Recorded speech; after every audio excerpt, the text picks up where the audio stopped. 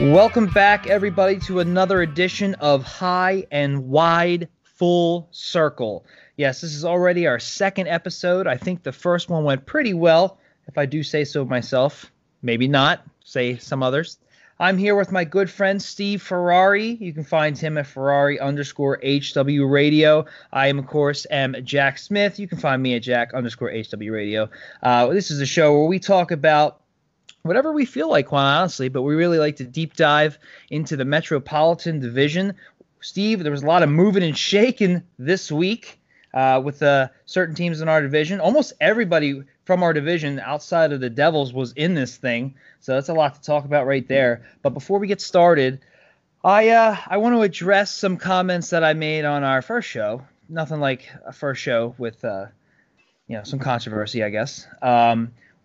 I have talked a lot about the Jack Adams Award and John Tortorella and our coach, Alain Vigneault, and it's gotten a little heated when it shouldn't have been.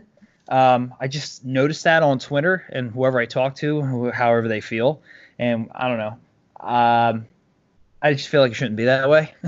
But I'm part of the problem at the same time, I guess, So I was talking about that last week with Steve, of course. There was a narrative out that Columbus lost all these players and what have you, and I don't think it's as cut and dry as that. I don't agree with that statement totally when you add guys for a playoff run, but it is another opinion, and it's a valid opinion.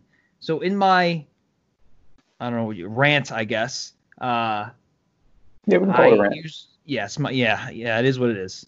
I used the word liar when I said false narrative. I attached liar to that, and I just wanted to say, after hearing a little bit about it, and rightfully so, I shouldn't use that word. That's just so dramatic. Like, what?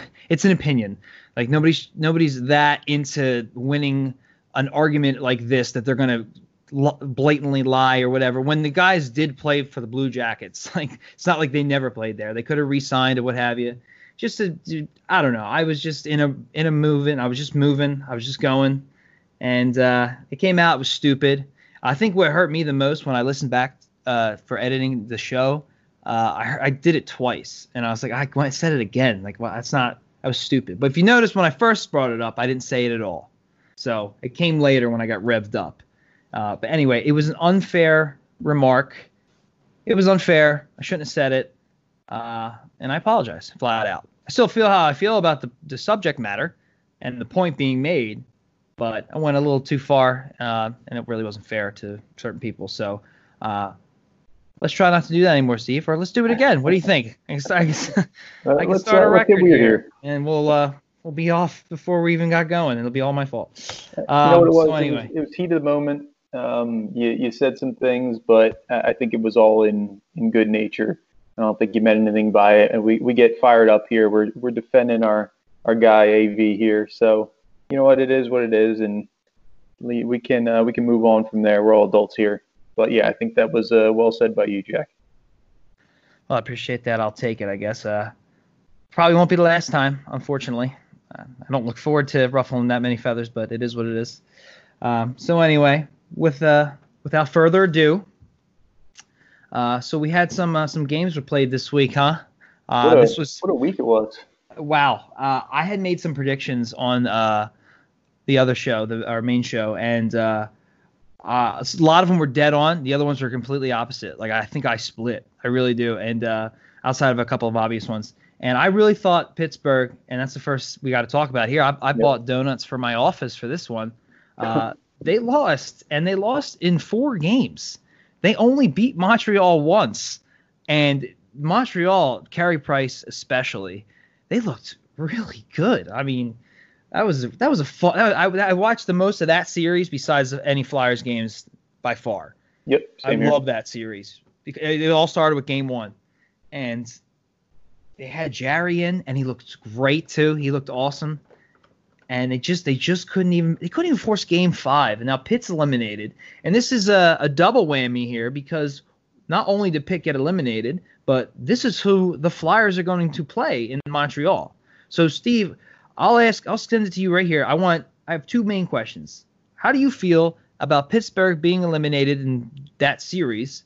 But also, how do you feel about playing Montreal in the first round for us? All right, so I'll start with Pittsburgh. I was when the draw came out and I saw that they got Montreal. The narrative was from the beginning: can Carey Price stand on his head and beat the Penguins? But more or less, everybody thought it was going to have to be him single-handedly. I gotta say, from watching that series, the Penguins, outside of Sidney Crosby and a couple players here and there, they just look lifeless. And the main culprit of that, in my opinion, was Evgeny Malkin. He looked like a shell of himself.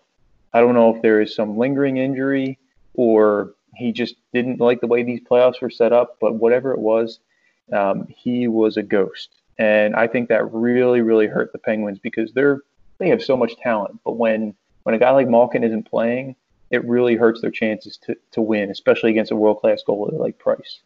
I think the Canadians played great, and they had to play a great team game to win. But I also think I put a lot of that loss on the Penguins themselves. And to me, like I said, they look lifeless. They looked like they weren't playing for anything. It was like a December game where you're kind of just in that rut, getting through a long road trip. They just look bored. I don't know if the core is getting older.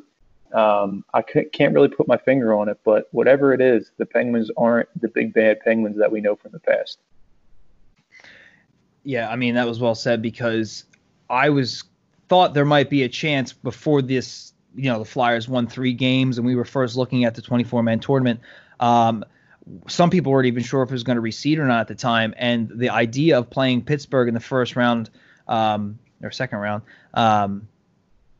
was talked about early. And I remember feeling then like, as this year went on, we started to own them. We had that big 7-0 loss, whatever it was, but it was the Flyers the rest of the way. And they may have gotten this once in overtime, like a shootout, but that was it. And we had their number and we looked better. And even in our losses, outside of the one blowout early in the season, they looked good in that too. And then we played them in the preseason and we beat them in overtime. And it was like, okay, maybe they're not the big bad Penguins that they used to be, like in Malkin. You were hearing about Malkin in game 1 of Montreal going in that overtime. Keith Jones saying if he could score. I really think if he did, this is a different series we're talking about. Agreed. I think that wakes Malkin up. And, unfortunately, the most you garnered out of him this series is a few posts. Like, that's it. I think he hit the post. One power play assist, I believe, was all he had too. I thought he had more assists than that. Yeah. Like, geez, just from being on top lines, and because everybody else played pretty decently besides the defense. That's a whole nother story. Sure. Yeah, and it's as the series went on, I will be honest, I lost faith in game 2. I was like, this is the pit I expected. Same. They can still. I thought they could beat them without Malkin. Honestly, I didn't think they really needed him. Not in this early in the tournament. So, yeah, I was like, all right, that's it. And then I didn't even watch game 3 until my dad texted me, and I jumped in. I was like, holy shit. And, they won that game. And now I have to watch game 4. This is incredible. And then that game was awesome. It was low scoring, but it was awesome. And it was so good to see them score that late like that. Like, you could see the wind came right out of their sails. They could barely finish that game. I think it was like a weird deflection for the empty netter. Like, nobody shot it into the net. They like cleared it. It hit off the boards funny. Yeah, it was a funky goal. Yeah, and it's like I just felt like they had. I don't want to say had their number, but they didn't falter. They kept playing with it. Now, as far as their chances moving forward, I think they just, and I did see this on Twitter, and I totally agree. I feel like they just won their Stanley Cup and beaten Pittsburgh the way they did. They were the lowest seed. I don't think they're gonna.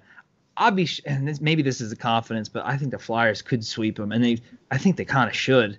Like, that's confidence. I know that's ridiculous to say that, but I'm so confident in the Flyers, and I feel like Montreal is going to be gassed.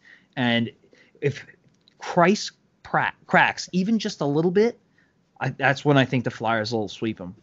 There's no way we lose to these guys. I think the Flyers are a head and shoulders better team than the Pittsburgh Penguins are. The Penguins probably have more pure skill players, but I think the Flyers as a team are way more talented than anything Pittsburgh threw out on the ice. And I think the way the Flyers are playing, I think they're going to basically do what the Canadians just did to the Penguins, outskate them, and you're just going to see them play a full game for 60 minutes. And you know what? Price might steal a game, but I think the Flyers are going to handle the Canadians, and I think they'll handle them rather easily. The way that the Flyers are playing right now, I can't pick any team against them, let alone a team that really, let's be honest, shouldn't have been in the quote-unquote playoffs this year. I do see Price stealing one, but I think the Flyers win in a comfortable 4-1 route here. I'm not worried about the Canadians. Yeah, and I just feel like the way Pittsburgh played Montreal, they just let them stay in games at 0-0 or not pulling away. And I think that's what came back and bit them. And I don't think the Flyers are going to do that. I think this defense is going to give them fits. I think there's way too much offensive talent on this defense with Sanheim and Myers both scoring awesome goals. Like, Kevin Hayes is an absolute force. If Jake and G start like Jake, I'm not worried. It's been 3 games. I'm not like, Jake didn't even play in the one game. But I'm just saying, if they do start scoring, or if this power play starts scoring, we could be a serious juggernaut, better than 2010, in my opinion. Like, it's insane how confident I am in this team, and I think Montreal's gonna get a wake up call. I think they're gonna. It's gonna be like a professional. Like, we're here to beat you. We're not hanging on. Like, this is our year, kind of thing. And that's really confident to say. Like, the Penguins really let them hang in games, like you said. And for a team like Montreal that's the underdog, you let them hang around, they're going to start to build confidence off of that. You got a world-class goalie in Price. So it's just those little things, and I don't see the Flyers letting that happen. I think that's going to be the difference in the series. Yeah, and I have to agree with you. I could see Price stealing a game. But I do think it's still possible. I don't see them getting off to a slow start. When we talked to Settlemyer, he said that this team, you knew that they could feel that they knew how good they were. If that makes sense. There's something different. Yep, there's something different. Yeah, like, because we asked him, do they know? And he's like, they know. And this team, they know. And what do I know? I was like, okay, I believe you. Like, and then I saw it. Then I saw Boston, Washington, and Tampa 4-1, 3-1, 4-1, like, and Pittsburgh in overtime. Like, what? And were they ever down in any of these games? Nope. Scored first in every game. They usually got 2-goal leads in every game. Didn't they have a 2-goal lead, and maybe they let one in? And I think Washington was 3-0 before they, like, it was insane. They were clearly the better team. And say what you will, and we'll get into this later, but the other teams maybe have faltered. But you know what? This is technically playoffs. Like, when Lawton scored, they said, like, his first one's like 3rd career playoff goal. And I was like, I didn't realize these goals counted for the playoffs. Yep. Because Steve, let me know what you think about this. This is a playoff goal, but if it went to overtime, it would have went to a shootout. I'm not a fan. I wasn't a fan of that, but you know what? It is what it is. So I guess I don't think that would have counted as a playoff goal, but. But they count as in the stats. They said playoff goal. True. And I'm thinking, I have no problem with that. But then I thought about how Tampa and Washington went to a shootout, and I was kind of like, I'm nitpicking. I get it. I get it. I'm nitpicking. It's a unique year, but I was a little curious about that. I'm not trying to take any away from Scotty, especially how awesome he's been. He's. But, anyway, we'll preview more of Montreal, Philly, a little more in depth, as we go here. Main thing is Pittsburgh's eliminated. Before we move on to the Rangers, just give me your general outlook on the Penguins from here moving out. And this is if they don't get the first overall pick. So that was going to be so in that 10% chance that they don't get it, let me know what you think happens. I mean, they have some nice players. Malkin, Crosby, Letang, they're getting up there. I think they're a team that, I want to say they need a retooling, but how do you retool with Crosby, Malkin, and Letang and the money you're paying those guys? Like, you're in a really weird spot. Like, you got Gensel. He signed at a nice deal. They got a couple other nice players, but they need a lot of help on defense. You got a 2-goalie system that's nice, but if you're not pushing the right buttons, that's a different beast for a lot of goalies. They're not used to playing in a timeshare like that. And if one starts outperforming the other, do you go all the way to that route and trade one of them? But I think they need to address the defense the most. Put anybody with Sid, they're probably going to put up points. But you can't have a defense the way they do and expect to win playoff games against. I mean, just look around the East. Look at all these teams that you're going up against. You're not going to win a playoff series with Brian Dumoulin as your de facto second pair top guy on your second pair defenseman. You're just not going to do it. I think they need a lot of help, and please, please, please do not let them get that first pick and fix everything magically with Lafreniere. That's my worst nightmare. But I think we're finally starting to see the magic of the Pittsburgh Penguins fade away a little bit. Yeah, I mean, people picked them to win the cup this year. Like, they picked them to win the cup, and a lot of them had them going. Mm-hmm. And I thought that was like, you guys are ridiculous. Like, okay, maybe they're not gone yet. This is before this series. I'm like, but so like I could see one at the most two saying that they go pretty far into the playoffs, but I was like, I saw like 2 cup winners, 5 in the finals. I'm like, what? Where's all this confidence coming from? This team has been on a downward trend. Jack Johnson was a terrible signing. Matt Murray is not the same guy who won 2 cups at all. Jarry's been nice, but it hasn't clicked. It hasn't been enough. It's like they're trading Phil Kessel hasn't really panned out. Like, I mean, I don't know. And everybody loved the coach. Now they don't. And I didn't even like Tanev as a signing for the years. I didn't either.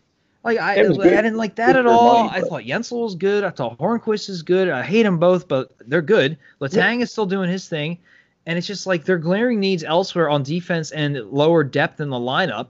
Like Sheary's fast, but my God, he cannot finish. Are starting to glare through, and Crosby can't always put them on his back when he has to, and he tried. Like game 1, they went up 2-0. He was the one to score, and he was doing his thing while Malkin was sleeping. And I just think that with Malkin looking disinterested, which was so odd. Like I personally don't think it's an injury. But I also feel it's so odd you'd be disinterested in the playoffs after not playing for so long. But that's what he looked like. Yep. And like maybe he had a little urgency when they were losing, but that's about it. It didn't make him any better. So, I mean, I don't know where he goes from here because he was looking fine during the regular season, if not better than his previous season.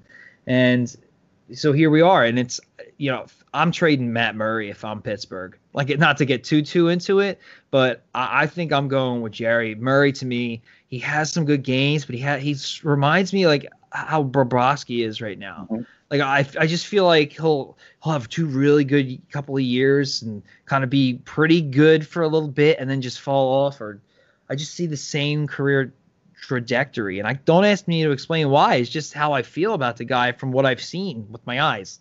I actually, to elaborate on that, I actually was surprised that Murray got the start in game 1 against the Canadiens. I thought Jarry played better than him all year. And if I was Sullivan, I would have gone Jarry. I think he would have given them a little bit of a better chance to win. I know Murray's won cups for you. But the way, I mean, it's what have you done for me lately? And I thought Jarry was the guy. Now, clearly, I didn't get to see him in practice the way that Sullivan did, but I was a little bit surprised that Jarry didn't get the call in game 1. And I mean, you saw how well he played in game 4, but too little, too late, I guess. Yeah, I felt like with the injuries they had this year, the only reason they are where they are is because of Jarry. Like he's the guy that I would say, and it's like. They go right to Murray, playoff experience. I think the reason, and this is why I'm worried about Murray's future, I think the reason that he won those cups is, one, the teams were stacked, obviously, but I think he couldn't quite grasp how big of a moment it was. He was a rookie. Like, he's like, every game is big to him. It's like, it's his first, like it was his rookie year and what have you. And the team just was rolling, and it's like, hey, it's always going to be like this. But then, like, they weren't as good as him more, they put more and more on him. And you saw it when I was in Toronto and he was playing for Team North America. Like, he broke his hand. He broke his thumb on a slap shot, and he stayed in the game, and it cost them. And it's just like, I don't know if he's putting too much on him and the pressure's getting to him or whatnot, but I could see him coming out of the gate hot with a great team and just not being affected by the fact that playoff hockey and all that, because, as I said, every game is a big game for him, and just came up. It just kind of, like you said, magic. It kind of just wore off, and now it's based on athleticism and more. And with that defense, Jarry's just better equipped to shut it down than Murray. That doesn't mean to say that Murray can't be successful elsewhere, but I think he's going to need help. He And needs a I'm better curious. system in front of him. What was that? I think if he had a little bit better system in front of him, a little bit more defensive minded, I think he would go back to being the Matt Murray we know. But right now, with the way they're playing, I think that athleticism, like you said, would have benefited them more so than what Murray brings to the table. Yeah, I mean, I don't remember I don't have offhand how many years he has left on his deal, or what they have to do to if they're looking at trading him or just releasing him when the time comes and using that money elsewhere, because they do that too. Or maybe they like expansion. Don't forget about the expansion draft. Oh, wow. Yeah, it worked for him the first time. Right. If I'm them, I'm doing everything in my power to get possibly Tanev, but really Jack Johnson. I mean, he might only have a year left, but if he's got more, how many years does Jack Johnson have left? 4. Jeez, yeah. 4? Oh my, yeah. No, I'm like, come on, you take a first round pick and take him. Like, just do it, please. If we have any chance of milking Crosby's career, they gotta get him off the team. It's funny. Murray's he'll be an RFA after this year. 26 years old. So will Jarry. So you'll have 2 guys up at RFA status. Yep. Yeah, you got to choose. You don't have the money for that. You have to. And Murray's going to call it. He's going to ask for more. He's got 2 cups. Yeah. Come on, easy. Take the cheaper guy. You saw Washington do it. A little different situation, but still. A little bit. You know, like they're going with the young kid over the guy with the cup. And yeah, that's what I would do. If they can get something for him, they're going to need it. They're going to need picks and prospects, or I don't know, maybe a player. I don't know who you could trade him to. I know he would, if he became a free agent, Edmonton would love to have him. That's for sure. Oh, boy, yeah, they would. I know they got money issues, or Phoenix. You talk about a system. A system like Phoenix's does wonders for goalies. I have no idea if they can afford them either, but whatever. We're getting too into it there. So anyway, Pittsburgh's out. Future, I don't want to say bleak, but that window is closing faster and faster every day. Yeah. Other than that, we had the surging Rangers got eliminated. They did manage to get 1 win. I saw bits and pieces of this game. I saw a lot of highlights mostly. Seemed like – who the hell did they play? Carolina, which we're about to get into. Carolina was just fully in control. Like, wait, they swept them, didn't they? They swept them, yeah. I'm thinking the Islanders Panthers. Yeah. Nope. So, yeah, they didn't even get 1 win, man. Nah. With everything they were talking, Zibanejad, Panarin. Yeah, they just and I said it last time we recorded. They started Lundqvist in game 1. I didn't agree with it. He doesn't look like the goalie we knew. Shesterkin, I know, was hurt, but Georgiev, I would have taken him game 1. But I don't know if it would have mattered. Carolina they railroaded them. The Rangers didn't look like they had any answers for what Carolina was throwing at them. And I got to say, the Rangers, they came out and they had a much better year than I was expecting. I was thinking they would be more towards the bottom of the standings, and they were the 11th seed, so they weren't as high as they could have been. But you know what? They were surging at the end of the year, and I think they were going to be fighting for a playoff spot all the way up to the end if the season played out. And I think they're maybe a year early on what they're really going to be, but I think they've got a bright future, and that's with Kaapo Kakko really not giving them a whole lot just yet. But I still like him, and I still like his prospects going forward. So I would actually say that they're in a better position than Pittsburgh, and it's not particularly close. Yeah. They definitely didn't look good in this series, but as far as their future is concerned, Pittsburgh's on the downs, and Rangers are on the up and up. And that's the main thing. Whether how many years they are away, at least they're headed their trajectories in the right direction. And there's a lot of players on that team I like. Panarin definitely looking like what the difference was jumping teams, but he's jumped to top 3 player in the league. If he can keep this up, my God. And Zibanejad's his own little animal. But they got to clear some cap. Like, they got issues at D. Lundqvist needs to be moved. They got goalies there. That's going to be the hard part. Yeah, it's tough. It's a double whammy. It's who wants that, and you're saying goodbye to your franchise guy for however many years. And they had 2 other good goalies. Like Georgiev was good. Like, he did more than anybody expected. They didn't trade him. And the reason I say that is because they got the kid from Russia who's supposed to be the heir apparent, supposedly. And, so they got these three guys. And I'm like, well, why didn't you move McKenna? I always do that. Georgiev for something. Like, you had needs. Yep. Like, you could have, if you were going to make the playoffs, at least you were surging before you played the Flyers, honestly. And you could have used that extra help, and they decided to hang on to everybody. So I'm really curious to see what they do. Anthony DeAngelo is another interesting case, to say the least. He's got all sorts of – they love him. He's got oodles of talent, and they need some younger defensive guys, but he's going to ask for a hefty price tag pretty soon, and he's got a lot of issues, a lot of anger issues. Sure. Yep. He's taken – I've heard he said, like, racial slurs on the ice. I don't know if he does that, not in the pros. This is in juniors, but like hitting people, starting fights, taking really, really stupid, bad penalties. I don't know. I mean, I figure they got to keep him. They got to look to clear cap elsewhere. They traded Brady Shea, which was weird. I was going to bring that up. I kind of like that move based on what they got back. They did get a first-round pick for him. Now, what else did they get? I think it was a first, and I want to say it was a third. I don't recall the exact. It was purely draft picks. Okay. But I really did like that move because where they were, I think they realized that even if they surged and did make the playoffs, like I said, they weren't quite ready. So get something like getting a first-round pick for a player like that, I think makes a big difference, especially when you have a guy like Adam Fox waiting in the wings.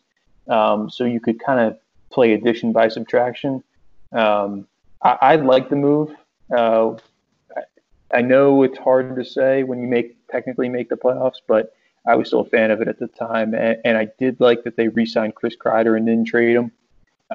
Maybe not the term, but I did like the dollars that they gave him. He's making him $6.5 a year after this year. I thought that was a good move, even though he's 29. He doesn't play a game that I don't think will. I think his game will age well enough that the salary won't look too bad in a couple of years. But I think they're set up to compete as long as they can move Lundqvist. That's the big question mark. Do you think it's feasible? Do they do it this offseason? I mean, he's got 2 years left. I'm sorry, he'll have 1 year left after this. He'll be making $8.5 next year. That's a high price tag to move. But in a league like the NHL, if you don't have a good goalie, you're in some hot water. So I think if you package something with it, they might be able to move him for something.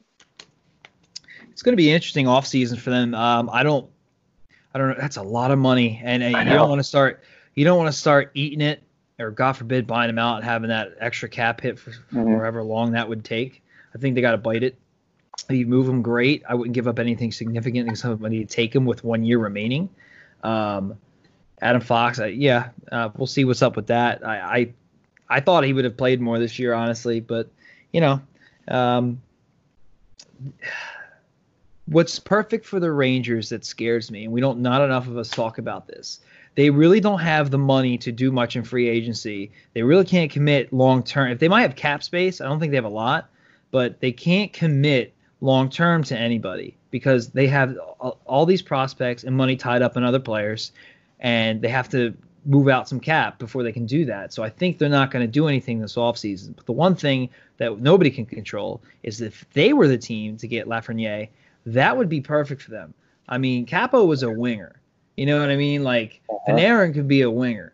Like, he can play wherever the hell you need him to. If you drop this, he plays all the positions too, from what I read. But I guess he would play center or whatever you needed him. You can manipulate however you wanted to. Like, that would give them the punch where they could eat that just one more year of Lundqvist, go with the three goalie rotation thing, get the young kid in there, Georgiev, and their defense could be adequate enough where they could. I wouldn't think to be anything serious, but that would really accelerate their rebuild like tenfold. And I would be very nervous about that. That we joke about Pittsburgh, but that might just be keeping the Crosby thing alive a little bit longer. Where if this guy goes to the Rangers and he is what they're saying he is, that could be really bad news. Oh yeah, and I was going to bring that up. If they get him, man, look out, because that changes the entire dynamic of that team. Exactly, and it's we're not no, but nobody's really talking about it because we're all and I'm one of them making our jokes about Pitt. We say jokes, but we've seen that before.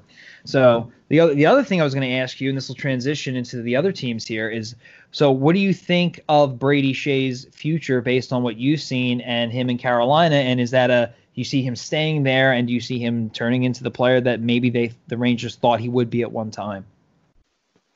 I think the way that the Hurricanes are set up, he can go in and he doesn't have to be the number one guy.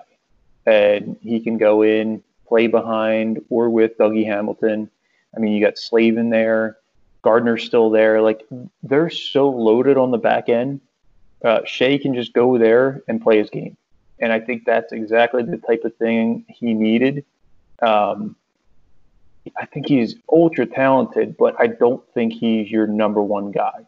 Like, you don't want to rely on him to play that Dougie Hamilton role or that Ivan Provorov role. But I think when he's paired on the second line and he doesn't have to match up against those top guys, I think that's where you'll really see him blossom into a high-level defenseman, a guy that can put the puck in the back of the net, make some plays, move the puck. But yeah, I think that was the best move for him. I do think the Canes are going to have to move someone just because, I mean, the back end has a lot of guys there. But he fell into a pretty darn good situation leaving New York and going to a team like the Hurricanes. Yeah, the Hurricanes, they were about what I thought they'd be this year. We played them pretty well, which is funny because people were like talking about who they'd be afraid of, and a lot of the most common names are Tampa, who we know we wouldn't have to worry about early. You had Pitt from the past. You had the Islanders. I'm one of those. But people started talking about Carolina, and I'm like, listen, I get they won 3-0. It's still Mrazek back there. Like I don't think these 3 games are here he is, he's arrived or anything like that. You know, the defense is very good on both ends of the ice, and they got some guys up front. Sebastian Aho is the real deal, man. I just don't see it as a problem. Like I get it, but I'm not afraid of them by any means. I'm not afraid of anybody. It's the rather not list, I would call it. And I don't care if we play Carolina in the next round. I would rather play Montreal, obviously, but I'm not afraid of Carolina by any means. That being said, very impressive win over the Rangers. Rangers were my pick. I thought it'd be a close series. I thought the Rangers would pull it out. They did not show up. You know what's funny? I'm gonna go against you real quick there. As that Carolina series went on and I watched them play, they, I think, scare me the most of any team left in the playoffs. However, I do think that Mrazek is a ticking time bomb back there. I don't know when he's going to blow up, but I think he is going to blow up at some point. We saw him here. He would have a good game or two, and then he would look like he couldn't stop a beach ball if someone shot it at him. But up front, they're so deep. Adding Trocheck was a huge addition for them. They're a team that's clicking right now, and I think Rod Labaude he's a really, really good head coach. I don't think he gets enough credit. If they had a better goalie, I would say they would be my pick right behind the Flyers to win the Eastern Conference. But I think at some point we're going to see that those two guys get exposed, whether it's Mrazek at some point or Reimer. I just don't think they can hold up in a series against some of the higher quality teams. But as far as forward and defense goes, they are probably the most talented, if not one of the top 2 or 3 in the NHL. They've also got to be one of the top 2 or 3 teams that move pieces on their roster season to season and in the season. I mean, for a team that drafts very well defensively, you got to remember they traded Hanifin. You know, they signed what's his name from Toronto very late in the offseason. Jake Gardner. Yeah, I didn't see that coming at all. I thought they were fine at defense. They're trading Skinner 1 year, and they're moving and shaking on defense. They've got all sorts of prospects, man. Jake Bean I think he's may come up a little bit. Hayden Fleury was drafted years ago. Yep, they've drafted other guys like Hanifin. They traded him for Hamilton, so you got Hamilton. Yep. You know, Slavin. I'm forgetting guys. Like they got like two more. They are pretty decent players, you know. I mean, they And have Edmondson back there, Sammy Vatanen, who's hurt. they Trevor Van traded for Riemsdyk. Vatanen too. Yep. That was Yep. So on top of what I'm saying in the offseason, they added Vatanen as well, Yeah. who was he was one of the better defensemen for the pretty bad Jersey team, but it is what it is. Like I mean, what, are they gearing up for something? Like, and they didn't address goalie. Like, well, these are the moves you're making. What? It made no sense. But whatever, they're playing well. You're not wrong about that. I just don't. I'll ask you this: if they play the Flyers in the next round, Flyers doing their sweep, but somehow it works out, what would you say that series would finish? I think that would go 7, and I would give the edge to the Flyers because I think in a long series you're going to get to Mrazek. Okay, that is kind of to your point. But I will ask, if they did have a goalie, you saying you would put them up there above Tampa. You say Flyers, then Carolina. The way they're playing right now, yeah, I absolutely would. I think I like everything about their game. I think they have incredible skill in offense, but with Brind'Amour, they also play a really hard checking style, and I think that's why I put them up there with the likes of the Flyers and Tampa. I think everything that goes into their game is the reason that I could see them surprising some people. A feisty offensive team with very good defense and a rough goalie, possibly being one of the better teams in a tournament. Remind you of any Flyers teams of old? Just a little bit, to say 2010 maybe? Yeah, a little too much there. Hopefully we're the Blackhawks then. Yeah, I mean, if they can continue the play of the first round, then you're absolutely right. I don't think they can hold that up, although you make a very good point about Mrazek, which could completely derail them anyway, and Reimer for that matter. But yeah, I mean, they're off to a good start. I don't know how many other teams swept. I think Vegas won all their games, and they were in the round robin. We won all our games. Was there any sweeps? I don't believe so. I think every other team got at least one. Right, and there was, only 1 or 2 game 5s? Yeah. So speaking, we'll move on to the Islanders now. Islanders, I've seen them play Florida quite often, considering both these teams had issues making the playoffs over the past 15 to 20 years.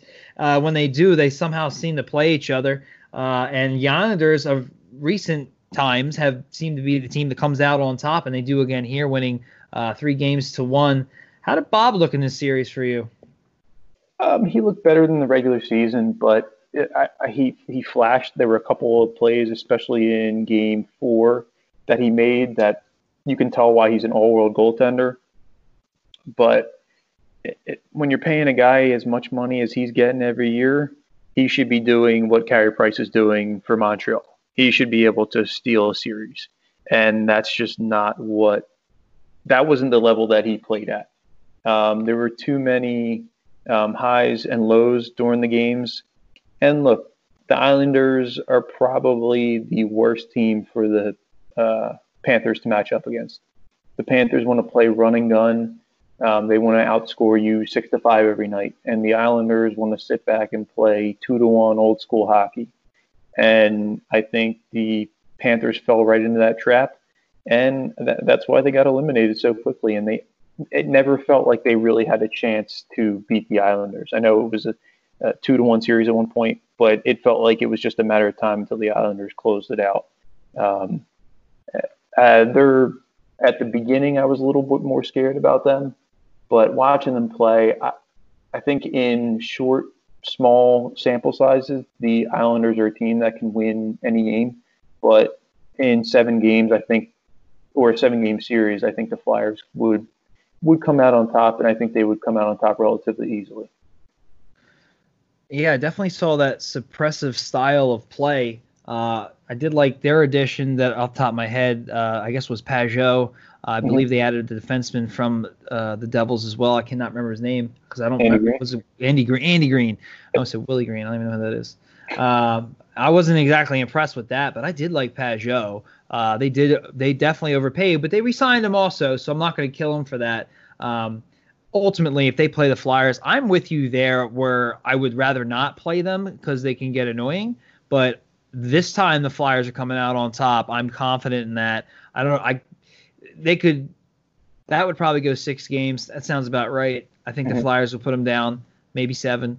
Where in the regular season, I don't think we beat them at all. And they shut us down, but they also came back on us twice, sort of. If you consider how we tied it with a pulled goalie, and then they still scored before overtime. So I mean, I think this time they'd be facing a different Flyers team, and I honestly think we'd handle them. I really do. I don't think we let them score very much at all. I think we would get to Varlamov. I think it would be hard to get to him, but when we did, I think we'd be successful. And I think our special teams would really. Our power play already sucks, so them having a great PK, it doesn't matter. So as long as our PK is good, one of their strengths doesn't really affect us because we suck at that anyway, and we still beat teams. So I'm not. They can get through at 5-on-5. I have no doubt. I think the Flyers are a much different team than when they played the Islanders this year. I think the results would be much different. And it's like I think we can get to them 5-on-5. We don't have to be reliant on the power play. And this is also a team that we don't have to say, oh, you better stay out of the box because I like Barzal as much as the next guy, but I just don't have enough firepower for me. They have guys who are talented, but they don't have superstars. They got a couple of nice pieces, but I'm just not afraid of that power play by any means. Yeah, neither. I'd be no different than I just wouldn't want to be on the power play. That's it. I think we could even get through some damage. Penalties? Say that again. Can we decline the penalties? Yeah, seriously. Oh, I remember that. I think I made a comment on Twitter like they always say when you're on the penalty kill, your best player needs to be your goalie. Yep. Just so happens when the Flyers are on the power play, their best player happens to be their goalie, and he needs to be because they give up some chances, and it scares me sometimes. Just go back to 5-on-5, like you said, decline the penalty. Decline. No thanks. I remember the big good Hackstall days. So yeah, I'm not afraid of them. I did expect them to win this series. They looked good when they went up 2-0. I was like, they're going to sweep them. That was one of my predictions where I was right about the series, but I was wrong. I was pretty confident they were going to sweep them. I thought the Rangers were going to at least get one. I thought Panarin was going to, or Zibanejad was going to go off or something, just from what I saw in the regular season, and that did not happen. But regardless, Islanders move on. We'll see who they play. And speaking of who they'll play, one of the things that'll determine that is our Columbus Blue Jackets. Your very own John Tortorella, Columbus Blue Jackets, who is a darling around here. I'm checking the score. What's the score, Steve? 1-0, end of the second Still period. 1-0 going into the third, huh? Yep. Oh, I hope that game better go to overtime. It better go to double overtime so we can get out there. Give me 5. So yeah, what do you think? You think they pull it off? I'm going to say this. I'm going to skip to Toronto real quick. I know we're talking about Columbus, but Toronto to me is the most disappointing collection of skill players I can ever remember seeing. They have some of the most talented players in the entire world, and they look like they're playing pickup hockey because there's no system, nothing. They're just running around like a bunch of chickens with their head cut off. Even when they scored the 3 goals in the game 4 to come back and send it to overtime, it was just run and gun hockey. There's no structure. There's no defense. I think the fact that this series went 5 with the disparity in talent for both teams, it says a lot about Toronto. But Columbus, they're a solid team. Look, I'm not going to take anything away from them. They're not the most talented team. They play their butts off every single night. Torts is going to have him skating. He's going to have him checking. His system is set up where he doesn't need all the talent in the world.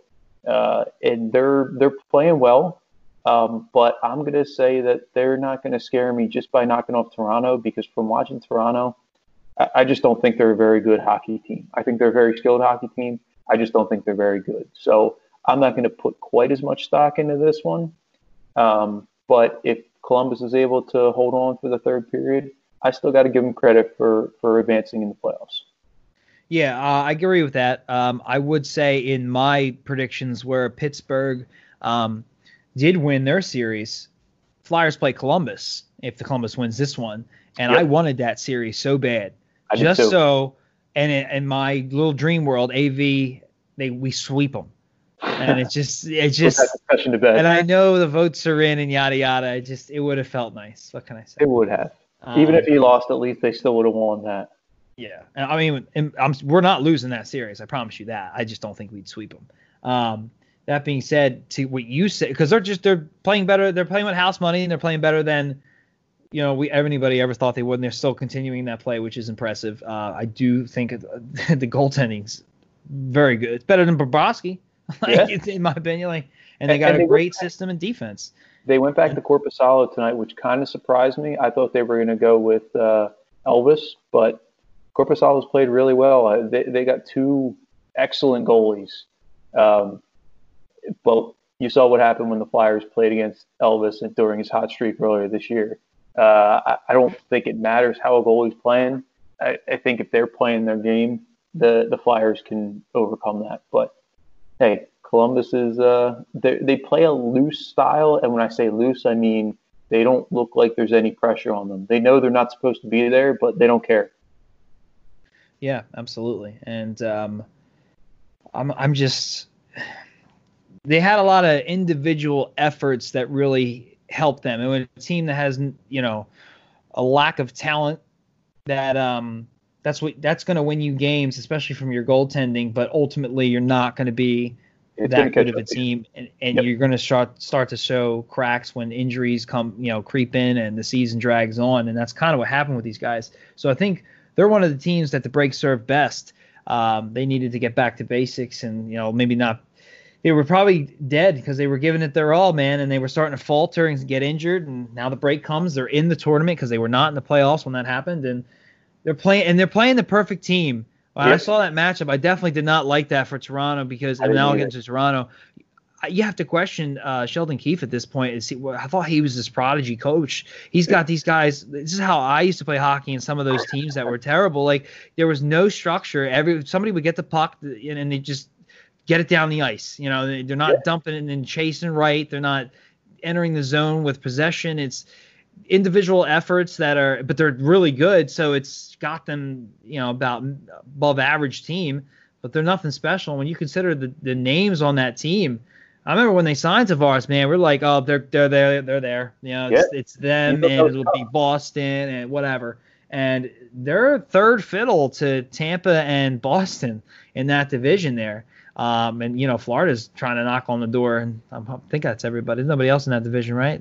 Because nobody worth mentioning. Nobody worth mentioning is what I mean. But yeah, although Montreal, true, very true. Yeah, I thought they could use Lafreniere like you wouldn't believe. By the way, anyway, so they got all the offensive talent in the world, just pumping. It's your talent. It's just ridiculous, and they got a good goalie. Like he's not amazing, but he's good. He's more than capable. Yep. It's that damn defense, and it's ridiculous. And it's definitely the coaching. You know what? You know who's on that team that really hurts them? Tyson Barrie. Dave Hacksaw. Oh yeah. I saw his face after they won. There has to be some kind of mantra with him now because come on. Some of I know they have issues at D and some at depth, but you got Marner, Matthews, Tavares, Nylander, all on the same team, and you can't beat the Columbus Blue Jackets. Yep. And then not to mention you got Morgan Riley and Tyson Barrie on the back end. Like how you got offensive guys who can. I mean, I like Morgan Riley all around, but like even Barrie can do something offensively sometimes. And Spezza's on the fourth line, for God's sake.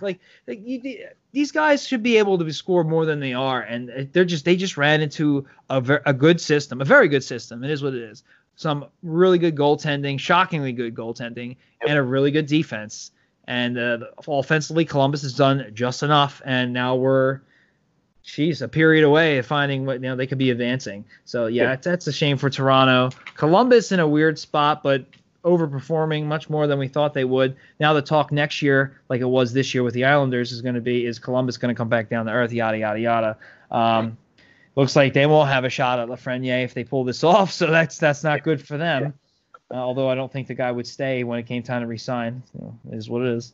So that's the division with the Devils. Golf scores have improved a little bit.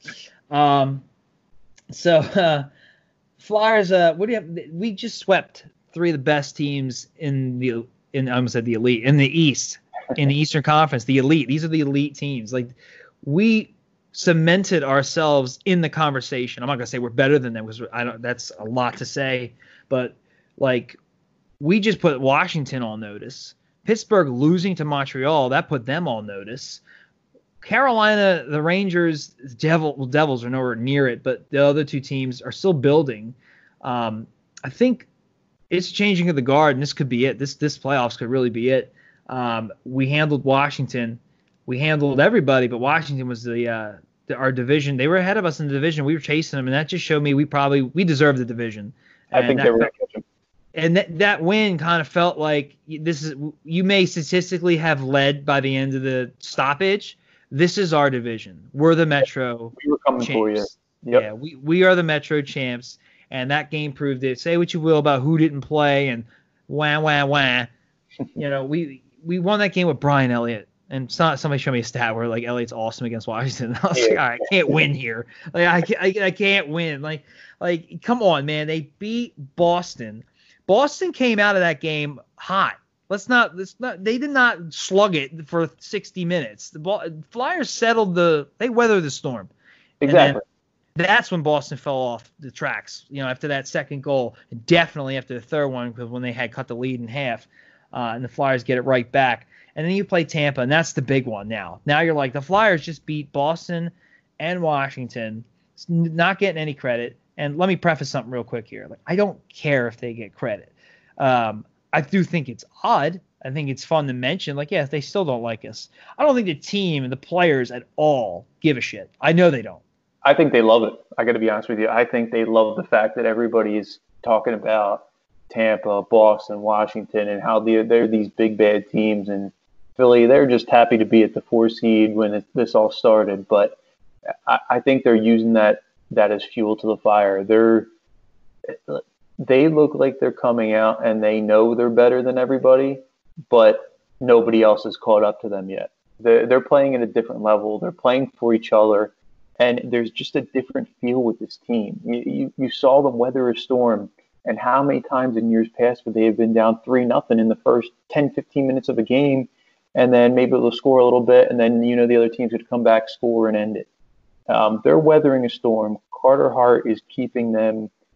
I would have been happy if he kept them at 1-0 through the first period of those games, and then they just come out and they impose their will. And we're not talking about our top guys imposing their will. We're talking about Nick Abe-Kubel, or we're talking about everybody. Everybody's coming out and playing a style of game that you don't see from many teams. You don't see that from Tampa. The fourth line that comes out, Thompson's playing his butt off. They're on a different level. And the media is going to catch up at some point, but I think they're relishing the fact that they're kind of the forgotten child at this point. Okay, I'll be more clear, I guess, or I'll change it because I agree with everything you just said. I think once the media does, because that's how you worded it, catch up to them, I don't think it's going to affect their play in any way, shape, or form. No, I don't either. Like yes, it's nice to be like, yeah, these guys aren't even talking about it. Screw them. I don't think if they were talking about it, I still think this is who they are. They're this good.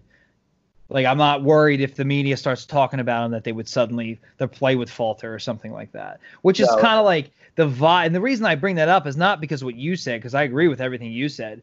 I didn't make it a poll. I just was curious after the Washington win. I put it on Twitter, and I got a vibe of like, well, I certainly hope they don't start doing that.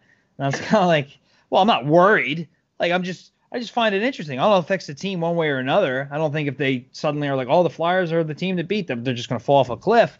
I just thought it was odd that, and I always do. I've always been like this, conspiracy theorist. Like, why did they just hate us? Like, they hate us so much. Like, why aren't they talking about the Flyers? Like I'll be honest with you, like I've been watching for years. I'm talking about all these other teams, and people make comments about not putting the stars in the commercials, and like, oh, you never see a Flyer in those goofy commercials. I don't really care about that. It just adds to the point, but it ain't no big deal.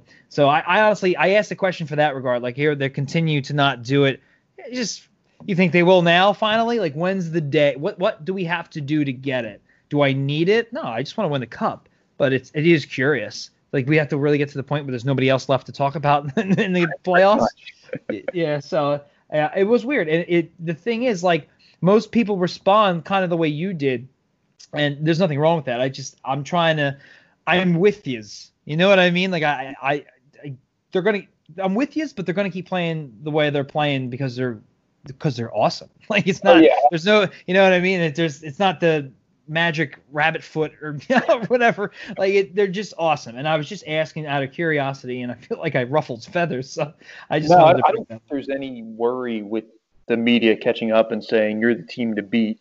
I think this team is too well coached, and the locker room is too strong for any of that to really make a difference.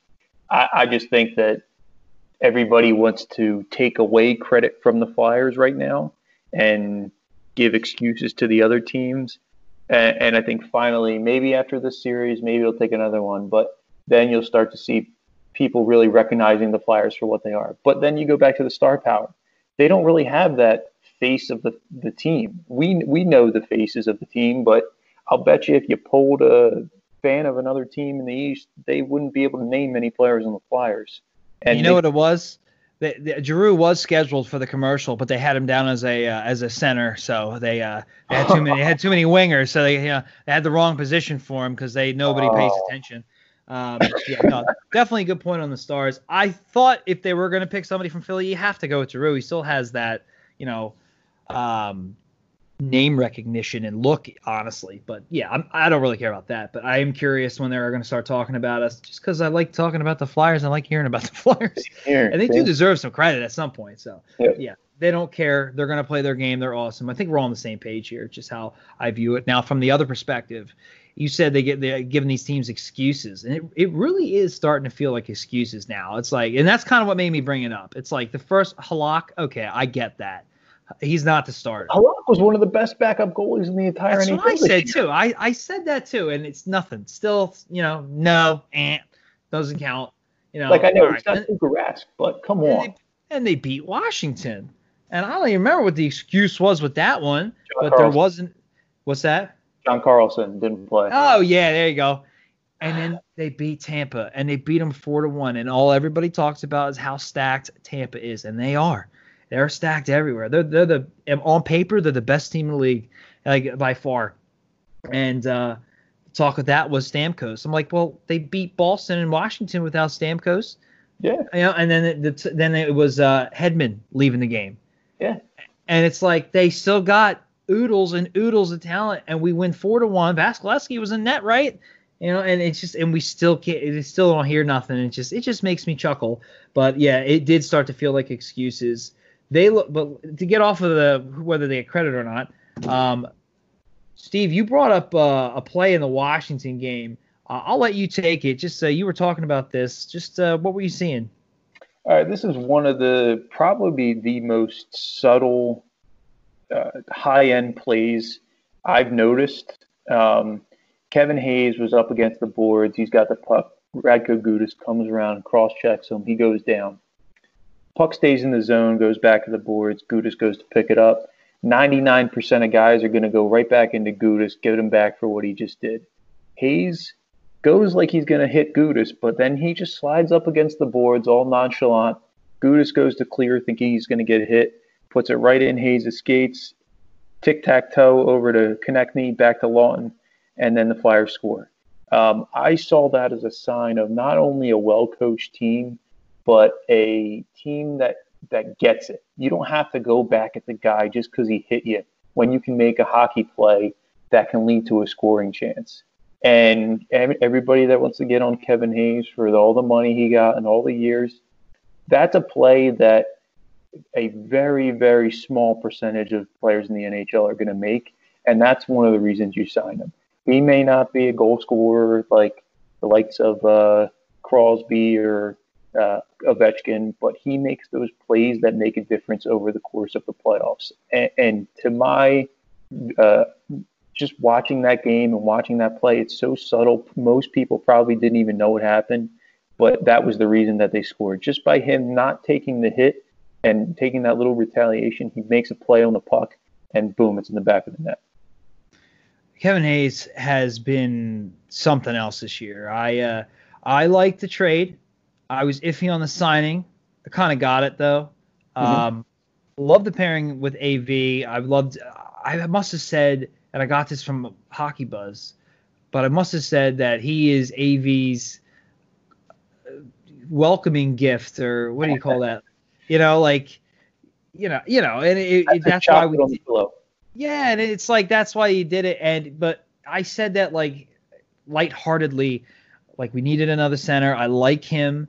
I liked him when he was a free agent in the Chicago system, from not signing there and becoming a college free agent.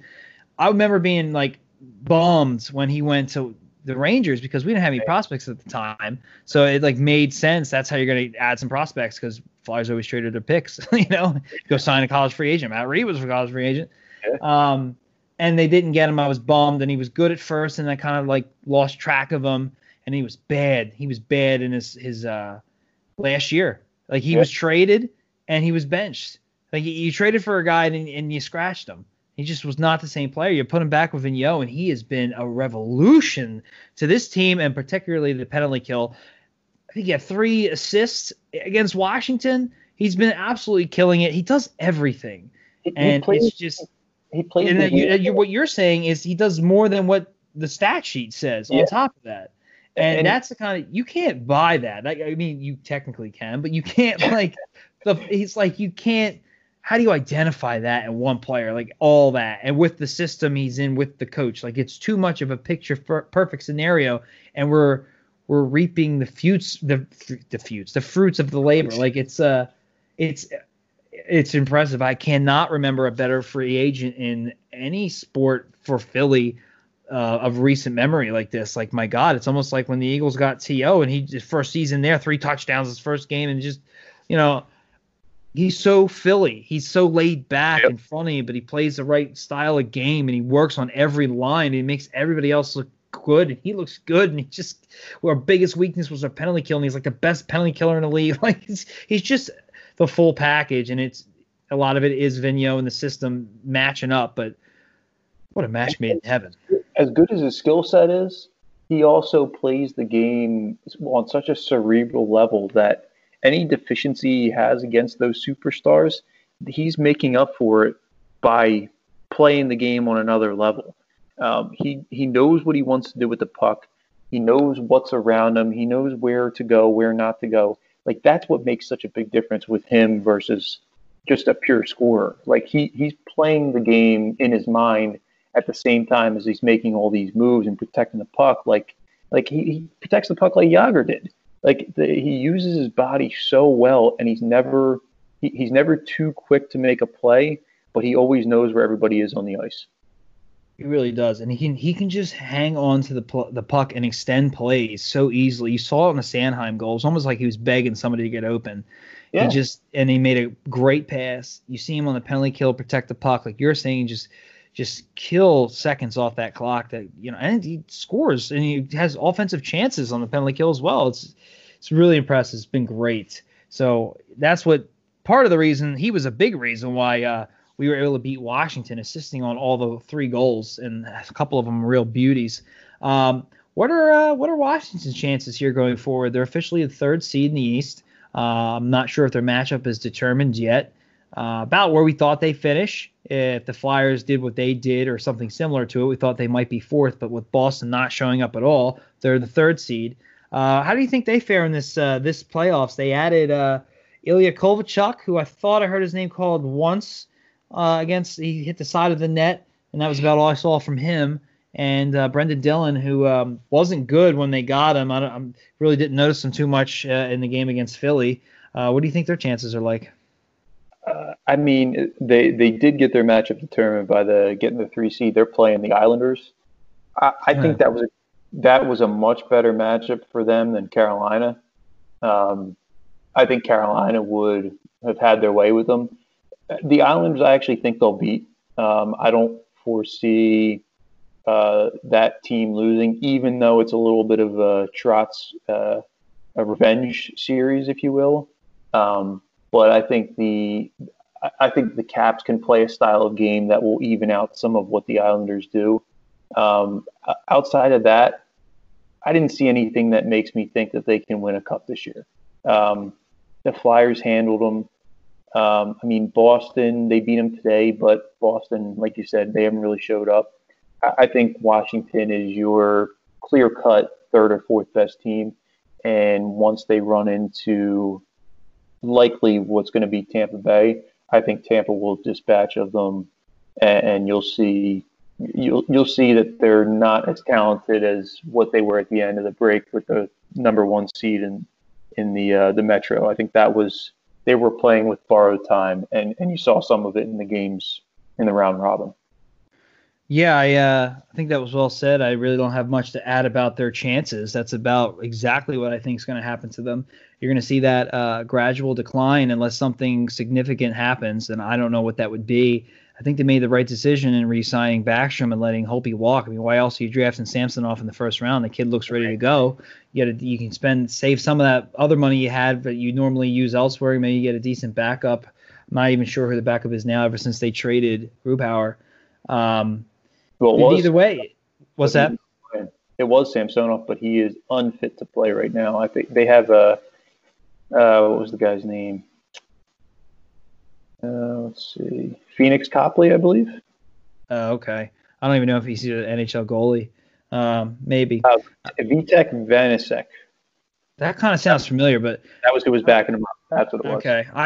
I think Samsonov's the starter. They go shopping. I don't know who's available. I don't think it's going to be like a Chad Hutchinson. I think it's going to be better than that. If like for some reason the Flyers don't bring back Elliott, that would make sense to me. I don't know how much he'd be wanting, but a player of that caliber, maybe not quite as good. But they just couldn't keep Holtby. They made the right decision, and I don't know what other prospects they have coming up to revitalize that team. I don't know what their cap situation is like, but it seems like they're going to have depth issues, and the top guys aren't getting it done like they used to. Even with Karlsson having a ridiculous postseason like he did, when he came back from injury, it wasn't quite the same, and now he's injured again. I don't think their future, they're going to be this team, I think, for the next couple of seasons, and they're going to slowly start to dip, and I think I think they're done. Unless I can't see a move that would revitalize that team, and Ovechkin's not getting any older. You're locked into the guys on the team like Oshie. The defense is starting to deteriorate. Gudas was not a good move. Unless Samsonov becomes better than Holtby, I don't see it happening, and I think they're going to run out of time.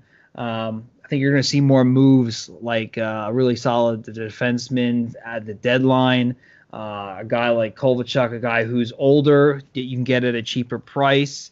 I think they're going to go bargain shopping. I think they're not going to be able to keep pace with Tampa, Philly, even Boston, and maybe some of these other younger teams to start stepping up. Carolina could be one of them. So, yeah, I think that was well said. I think the Caps are good, but I don't think they're nearly as good. So that's good to see because we saw a hell of too much of them over the years.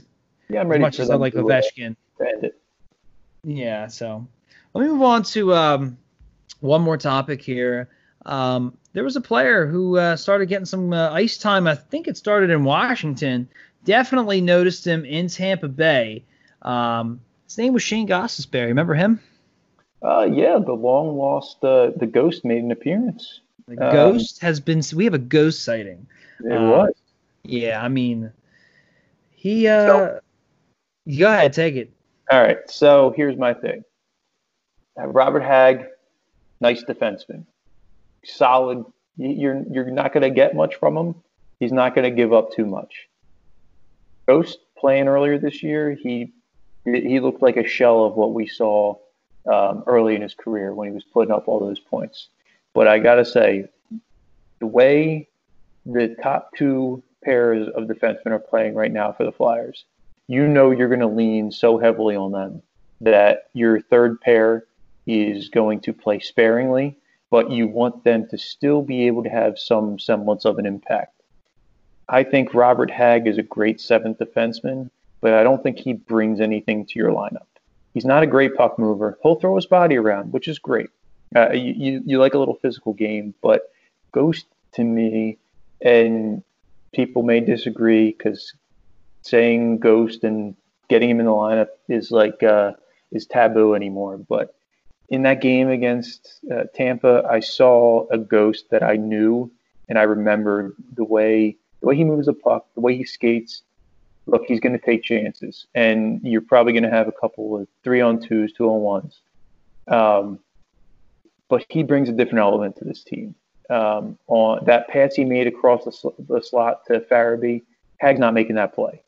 I would much rather see him get in for, let's say, give him 2 games. And if he's really hurting you out there, what's the worst thing in the world? You go back to Robert Hagg. But to me, what I saw in that game, Ghost looked healthy. He was skating. He was making good decisions with the puck. He got out-muscled a couple times. But you know what? I can live with that the way he can break out of the zone as compared to Hagg. I'm totally fine with giving him a shot and saying, go play your game, get the shots all net, and just stay within yourself. If you see an opportunity, take it. And the other reason I say this is the Flyers are playing so well as a team that if Ghost is going to pinch, you know someone's covering for him on the back end. And I would rather take that chance than go the steady route with Hagg. So that's my piece. I want to see Ghost in game 1. I don't know if it's going to happen, but from what I saw in the game yesterday, I was very, very pleased with it. Yeah, it's funny. His very last game of the season, which also was the Flyers, and it was his first in quite a while. It was against Boston, and they lost that game, but he had a step that I didn't see when I was at the Devils just debacle. He didn't score, but he had some moves. He had some nifty moves, and it just was a little bit of a jump that I haven't seen from Ghost in quite a while. And I was really curious how that was going to do with this whole COVID nonsense. And you didn't see him in the game 1, but you saw him in the game 2, and he looked like that same guy that I saw in that Boston game. And then he finally broke through with 2 really nice assists against Tampa of all teams. I want the most talented team on the ice. I think the answer to this question is very simple. When you look at Hagg, you say he is a 6th, 7th defenseman. Mm-hmm. When you look at Ghost, while he's a Flyer, he's not a 7th defenseman. He's a top 4 defenseman. So, I mean, I know he's had issues, but if he's playing good or has the potential to play good, and he's bought into the system and stopped his crybaby nonsense, if that even existed, or he's a better teammate, those are his words. I need to be a better teammate. Make that up. If those days are over and he's bought into the system and he just wants to be a part of the solution and not the problem, that could be such an X factor for the Flyers, who are already one of the best teams going into this. That could, wow. Like, I mean, if you want to look really optimistic, I want him in because he could, if he even touches how good he was a couple of years ago, that could be such a difference maker, and it could get the power play going, and that would be a difference maker for sure, even if he's not doing the scoring, but he's quarterbacking it or something.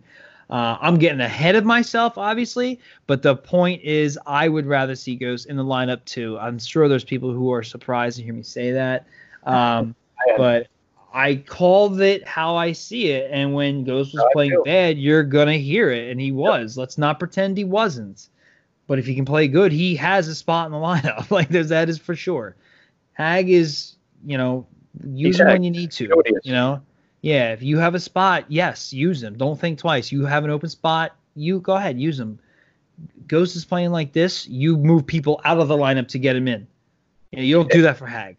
And as much as I like Hagg. And that's the other thing. Like, if you like one guy, you have to hate the other. There's 2 camps. There's no neutral ground. You say something positive about Hagg, you're getting darts from a Ghost supporter. You say something positive about Ghost, Hag people get a little defensive, And I like both players because for different reasons. And I had been giving Hag a lot more credit because he had been playing a lot better than Ghost. Simple as that. But once Ghost started playing, and he deserved the praise he was getting, and it became this civil war. It was stupid. Because I'm going to tell you right now, the Ghost I saw, I would take over Hag any day. That was great. I just don't know if he can keep that play up. And when he's not doing that offensive stuff, he doesn't offer you anything defensively, and that could be a problem. That could be something that gets us in trouble in games we shouldn't be in trouble, or games are tighter than they should be. But maybe he needed the break. Maybe he needed the rest. There was talks of an injury, So I like what I saw. End of story. And if you ask me who's playing game one, it's Ghost. Agreed. And to bring it full circle, I have one question for you, and this has to do with our some fantasy as well. Do you ever have a player on your team you want to move because he's got value, but he needs to play well for it to, if he plays bad, you're going to be talking to people, you're going to be texting them, trying to convince them. Yeah, you got to talk them up. You got to make comments. You got to really do your pull some teeth, But if he plays good, they come to you, and suddenly you can accept the best offer. So with that being said, Flyers enter the offseason. They have cap issues. Do you use this good play as Ghost as a reason to keep him or to get more suitors to move him? So to me, it's actually quite simple. I would parlay what Ghost does, or let's say that he plays well enough to parlay it into being traded, or at least getting legitimate interest in the trade market.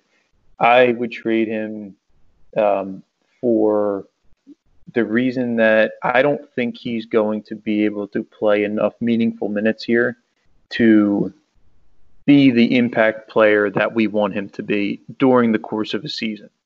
With Provorov signed long-term, you got Sanheim, you got Myers, you got another year in Niskanen. You got some guys in the minors. Look, I love Ghost, I loved Ghost. He's winning me over a little bit more, but if someone comes to me, I'm trading him both for my benefit and for his. I think he needs to be on a second pair running a power play because I think that's how he's most effective. You kind of just have to let him be him. He's got some warts to his game. They're not going to go away. But at the end of the day, he brings an element to a defense core that is really hard to find in today's NHL. And it's the way that it's going. You need a guy that can move the puck, can skate, and can score. And put in the right situation, I think he can contribute that to a team. But unfortunately, I don't think it's going to be in Philadelphia no matter what happens. Yeah, I think that's the right move. I hope that's I shouldn't say I hope, because if he's good here and there's room for him, they make it work somehow, I'll take that. But that doesn't seem to be feasible based on who we need to sign, who we've drafted. The fact that, and this is true with a lot of GMs, Ghost is not a Fletcher guy by any means. Nope. So, I do think a change of scenery will only continue to help Ghost. That being said, I appreciate him playing well right now. I hope he keeps up because it will increase his value and it will make it easier to – and that contract, too, is going to look like a good contract. You got a young puck-moving defenseman with success on a good deal. That should attract some names. That should get some first-round picks. And that was my next question for you. His perceived value, at least – what I would want before I would pull the trigger on him is a good prospect or a first-round pick of some kind. And it doesn't have to be – I don't expect a lottery-protected pick or anything like that, but a first-round pick's a first-round pick. Otherwise, I don't think it's worth moving him unless you absolutely have to. Or in some other deal with a player, but that seems – I don't know how they make that work. It kind of defeats the purpose. Unless you package guys. Now we're getting into a ridiculous. It's not even worth going down that rabbit hole. What is his perceived value if he plays like he's playing and continues to play well and puts some of these leagues on notice who are looking at defensemen like, hey guys, I can still play. He's probably not going to be here. Who wants me? And they all know what he did in the past. and I thought he had value before he is playing well like he is now, and if he keeps it up. What do you think the Flyers are asking for at that point? So that's the tough part. If I'm an NHL GM looking at Ghosts, let's just take what we know. We saw the one game where he played well here. He hasn't had a great track record over the past couple of years, but we saw what he did his rookie year. So you know the skill is there. You know he's not getting any bigger. He's not getting taller, so he's always going to be a smallerish defenseman that can skate and move the puck. At $4.5 million for 3 more years, the way the NHL is going, especially with a flat salary cap next year, to have that cost certainty of a guy like him, that 4.5, it's nothing to sneeze at, but he's also not making 6. You can fit 4.5 into a lineup, I think, pretty easily. I think I could see them getting a conditional first-round pick, maybe based on games played or points scored. But I would love to turn him into a prospect and maybe a second or third round pick. I think that's where you're mostly looking at, maybe a prospect on another team that's talented. Kind of think back to Drouin. I'm not saying you're going to get a Drouin type for him, but a guy that wasn't going to do anything in Tampa. So you trade him and maybe he flourishes somewhere. So maybe you kind of swap players like that, someone in the minor league system for another team. Throw it on top of it a second or third round pick, depending on the caliber of the player. But if you can move that money and acquire a guy plus a pick, I'm totally fine with it. First round pick would be nice, but if I'm playing the other side of it, I'd have a hard time giving up a first round pick straight up for Ghost, especially with the injuries that he's been dealing with. Yeah, and they might run out of time, and they might have to. The cap has not been moving because of everything going on. And they could be in trouble. They got if Coots wins a Selke, which he very well should and could. His contract's coming up soon, and he's been criminally underpaid. It wouldn't surprise me for him to ask for the moon, and rightfully so. They might be forced to take what they can get. And I'll be honest with you, I sometimes, if I know the prospect and I recognize the name and some draft capital, I prefer that to a first-round pick, honestly. I wouldn't mind that at all. I would definitely want to get somebody who's got, a real potential and not just a name and a pick. It's like we do in some scenarios. I would do that for sure. It depends. There's a lot of teams who are going to look at the fact that he plays defense and is cheap. It seems like Calgary that, we need to add to our defense. We don't have a whole lot of money. We're iffy at goal. We're going to lose Johnny Gaudreau most likely. We need more than just one defenseman. So picking up a guy like Ghost and then spending that money elsewhere, maybe miraculously keeping Gaudreau, that might be a good idea for them. And then they hope that he does. What is a first round pick? It's potential. And then you kind of hope that he does. Come back to something he already did, and a change of scenery does guys a lot of good. But at the same time, like you said, I'm not exactly I'm looking for a deal here. I'm not looking to get bent over or anything like that. So, should be interesting. Better he plays, easier it should be. You have anything else on Hag and Ghost? Not on them, but I'll tell you this. The Blue Jackets just knocked off the Maple Leafs. Oh, my God. So let me ask you this. Will their first-round matchup be Tampa-Columbus? It is. Oh, my God. How perfect is that? If they do it again, I'll take back the AV argument. They have to sweep them, though. They got to sweep them. All right, a sweep. You heard it here first. Yeah, I will take it back. Torts will be the greatest coach of all time. That's so cool. A rematch of last year's shenanigans. Yep. Oh, my God. I didn't even that's crazy. Yeah. Yeah, everybody's going to be talking about that now. And I think a lot of people are going to be making excuses for Columbus. I personally do. But that's good for them, man. Toronto didn't deserve it. I mean, like you said, they're playing street hockey out there with the, run and gun and no system. And Sheldon Keefe's probably questioning his job at this point. So we'll see how. He was the guy that they were grooming to take over for Babcock and wouldn't let anybody talk to him. Nothing. Yep. And you never know. See what happens. It could be more of a GM issue too, with although I don't think it is. But they do need to add to the defense. But hey, maybe they'll get Ghost. But anyway, congrats to Columbus. Tortorella stays alive. We'll see what happens. I mean, that's pretty cool. Other than that, Steve, we're about an hour and 5 minutes in. Do you have anything else tonight? Off the top of my head, I don't think so. I just got to say, watching hockey in August is not the worst thing I've ever experienced. Starting at noon and going till 10, 11, 12 at night, I'm really enjoying the playoffs. One last thing I will add, and I've said this to a couple people I've talked to, I think the fact that the top 4 teams got that little round robin warm up to play, where the other teams are fighting for their lives, I think that was a huge advantage.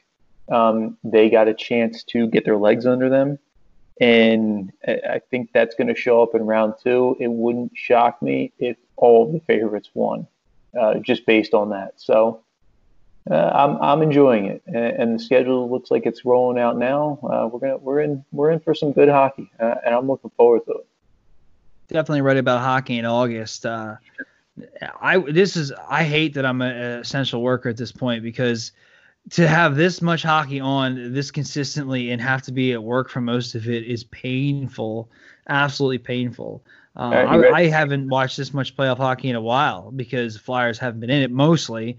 I'd usually wait and watch some rivalry ones at most. Yeah. But even then, I'd catch a game or two. Like, I watched pretty much the entire Pittsburgh-Montreal series outside of a little bit of Game 3.